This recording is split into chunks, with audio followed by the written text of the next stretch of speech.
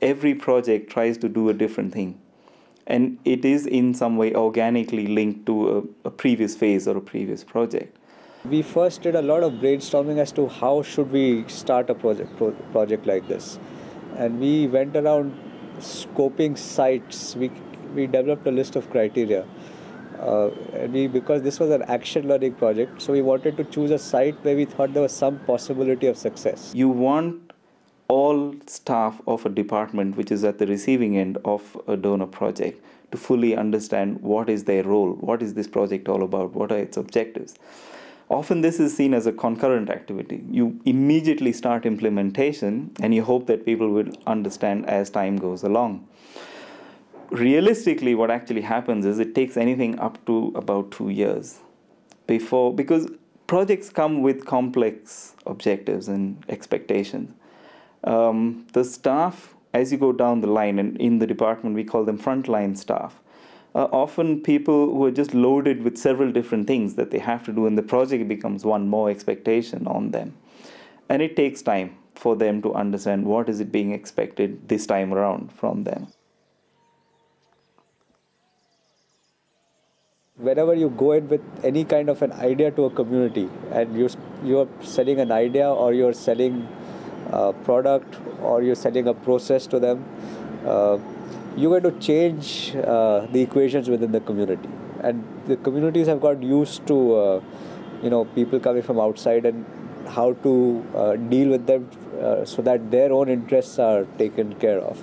People rather have been used to some sort of working, a typical kind of working in the whole state or in the project area, and for the last 50 years almost, the departments have been, the government agencies have been at the helm of affairs, and people have also been depending and relying a lot on the government agencies. So that psychology was really a big challenge for us to change that psychology. Someone who's already well off, and if they can capture a lot of a new resource which comes into the village, then people who are not well off will not like that.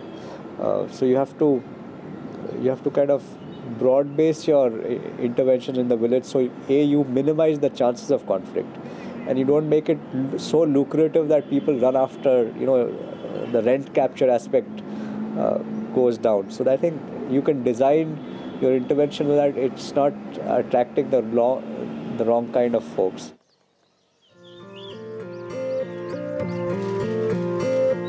The vast majority of the rural population of Himachal Pradesh, a mountainous, largely forested state in northern India, are reliant in one way or another on the forest for their livelihoods. The way that the forest is being managed is undergoing radical change. The watershed has been the 1988 forest policy of the Government of India, which fundamentally shifted not just the role of the forester in a way, but what was expected from the forests by way of serving public need. And the forest policy of 88 clearly brings out that the first charge of forests is to fulfill local needs, particularly fuel wood, fodder, timber to the extent possible. So Himachal, for instance, passed its Joint Forest Management Resolution in 1993, which set the stage for institutionally involving communities in forest management. In Himachal Pradesh, there have been several major projects aimed at participatory forest management over the last 2 decades, most of which have received assistance and technical advice from foreign donors. One of the longest running is the Indo-German Changar Eco-Development Project, funded by GTZ, the German government's aid wing, in partnership with the Himachal Pradesh Forest Department. The other vision was that, yes, we should bring in a regime wherein people should find themselves very confident, and capability should be to manage the natural resources at their own. and bring in the participation of people in a more appropriate manner in the whole management issue. The spirit of that participation, that contribution, that should come into the mainstream sort of thing, so that people feel confident and they are able to manage their, of course, natural resources at their own. I would say the prime purpose was actually to change people, change their mindset. Because we do believe that if people change their mindset towards environment, then of course things will happen on their own. Because the people have different attitude towards environment before the project came. There was degradation, there was deforestation, there was squandering of resources, for example, water, drinking water. People were not taking care of their spring heads, for example, because the pipeline was brought by the government, free of course, and that was all squandered. So our job was to really make people believe that towards environment, if you want to save your resources for future, you have to change your mindset. The Changar project encouraged this change in attitude to natural resources through the formation of village development committees, or VDCs, in participating communities. Extension workers helped the VDCs to address general environmental degradation issues through control of grazing and lopping of trees for firewood and fodder, and through the establishment of plantations in barren, eroded areas. Nearly a decade later, Bakarag village has reaped the benefits. ऐसे था कि पहले हम लोग सोचते नहीं थे इसके बारे में. वैसे तो हर आदमी के दिमाग में ये होता है, लेकिन प्रोजेक्ट ने ऐसा कुछ भर दिया हर आदमी के दिल में या दिमाग में कि ये जो चीज़ है, जंगलों के ऊपर ही हम निर्भर हैं, पशु निर्भर हैं, पानी हर चीज़ है. तो मतलब ये एक उन्होंने एक दिमाग में बिठाने वाली बात जब हमें बताई, तब हमें ये पता लगा कि जंगल तो पहले हम उस तरीके से लेते थे जंगल को. अभी जंगल तो ऐसे लगता है जैसे हमारे कोई मित्र हैं, पड़ोसी हैं. इस हिसाब से हम उस चीज़ को सोचते हैं. और जहाँ पर भी मैं अपनी बात कर रहा हूँ कि मुझे कहीं जंगल में कोई ऐसा पौधा कटा हुआ मिले तो मुझे बड़ा भारी दुख होता है कि ये किस निर्दयी ने जैसे किसी की हत्या कर दी हो. मैं सच्ची बात कर रहा हूँ. A key component of the Changar project was eco-income generation. This was seen as an essential incentive to get the poorest people, and women in particular, involved in natural resource management. We have promoted some income generating programs here, in which it was basically how do we relate economy and ecology, because normally people, I doubt they would bother about ecology or environment. Nobody's bothered about unless, yes, if they find money, yes, then you can find a relationship. It is very easy to develop a relationship between ecology and economy. The project team identified some natural resources that were going to waste, like surplus fruit and vegetables, or being exploited inefficiently, like medicinal plants. The Samriti Women's Co-op started from the simple idea of processing surplus produce into pickles and preserves. इसके अलावा जो जंगलों में हमारा आम आमला इतना मतलब बेकार जाता था, वो हमारे लोगों को उसका फ़ायदा हुआ, कीमत उसकी मिली, और महिला घर में बैठे उसका अचार चटनी मतलब नई नई चीज़ें उससे तैयार की. वो हमारे लोगों को एक फ़ायदा हुआ. जैसे जंगलों से पहले काट देते थे, तो अभी जो फ़ायदा होने लगा तो उससे हम लोगों को, गाँव वाले लोगों को फ़ायदा हुआ. Another enterprise was based on collecting, processing and adding value to medicinal plants, which were previously sold at low prices on the open market.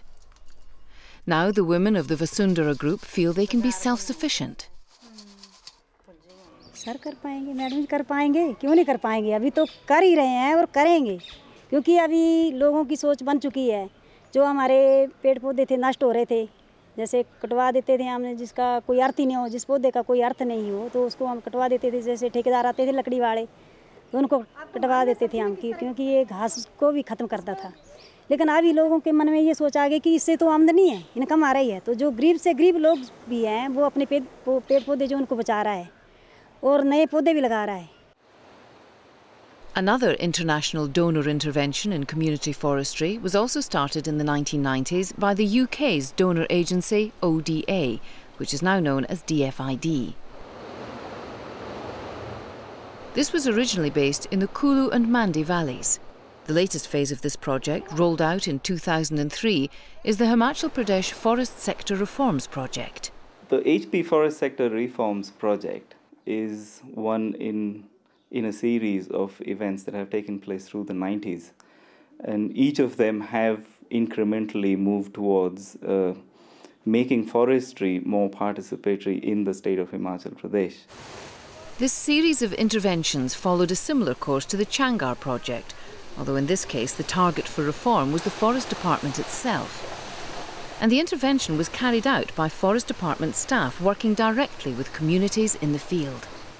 इसमें ऐसा था कि जो हिमाचल प्रदेश वन्य क्षेत्र का सुधार परियोजना का जो मेन आइडिया था, sustainable livelihood and sustainable forest management.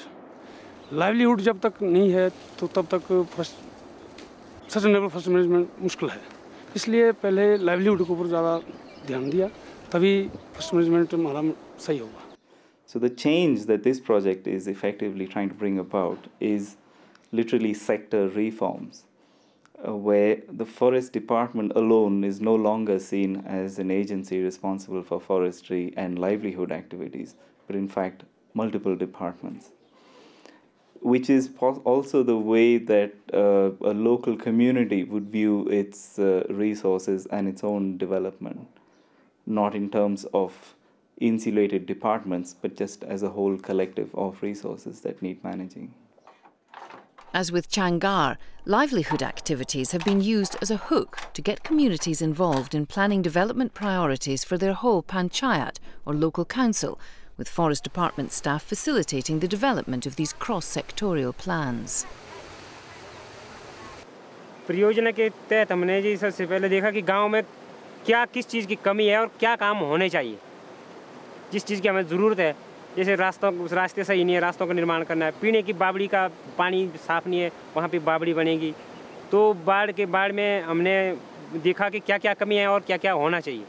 उसके बाद निर्णय लिए गए, जैसे हॉर्टिकल्चर, एग्रीकल्चर, जो भी दूसरे विभाग हैं, उन विभागों के अधिकारी जो वर्ग है वो हमारे साथ वो जुड़ा हुआ है.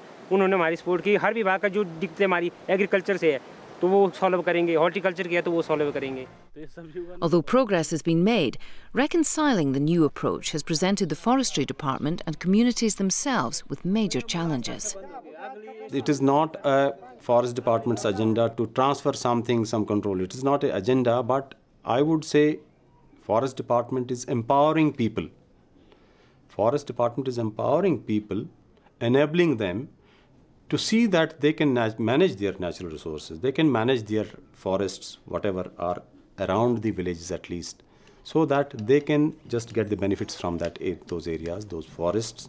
And ultimately, if they can do it, the productivity is increased, whether it is in their fields, whether it is in the forest. So that is ultimately going to help people.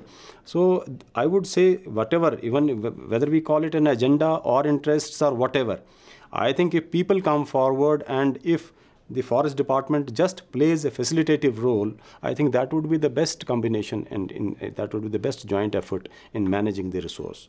What does seem to have happened is that the consultation or the consultation process with various segments or strata within a village society, for instance, have pretty much now been understood and are taken cognizance of whenever we talk of something like micro-planning or other forestry or natural resource management issues. What has not happened, however, is that the representation or the representativeness of disadvantaged groups and their collective articulation, or their being organized enough to actually negotiate with the more powerful or elite groups within a village society, that's really beginning to work only in a very few places. So essentially, while we do have a fairly elaborate consultation process, its impact in terms of actually addressing issues particularly livelihood issues around lives of the poorer people, is as yet quite inadequate.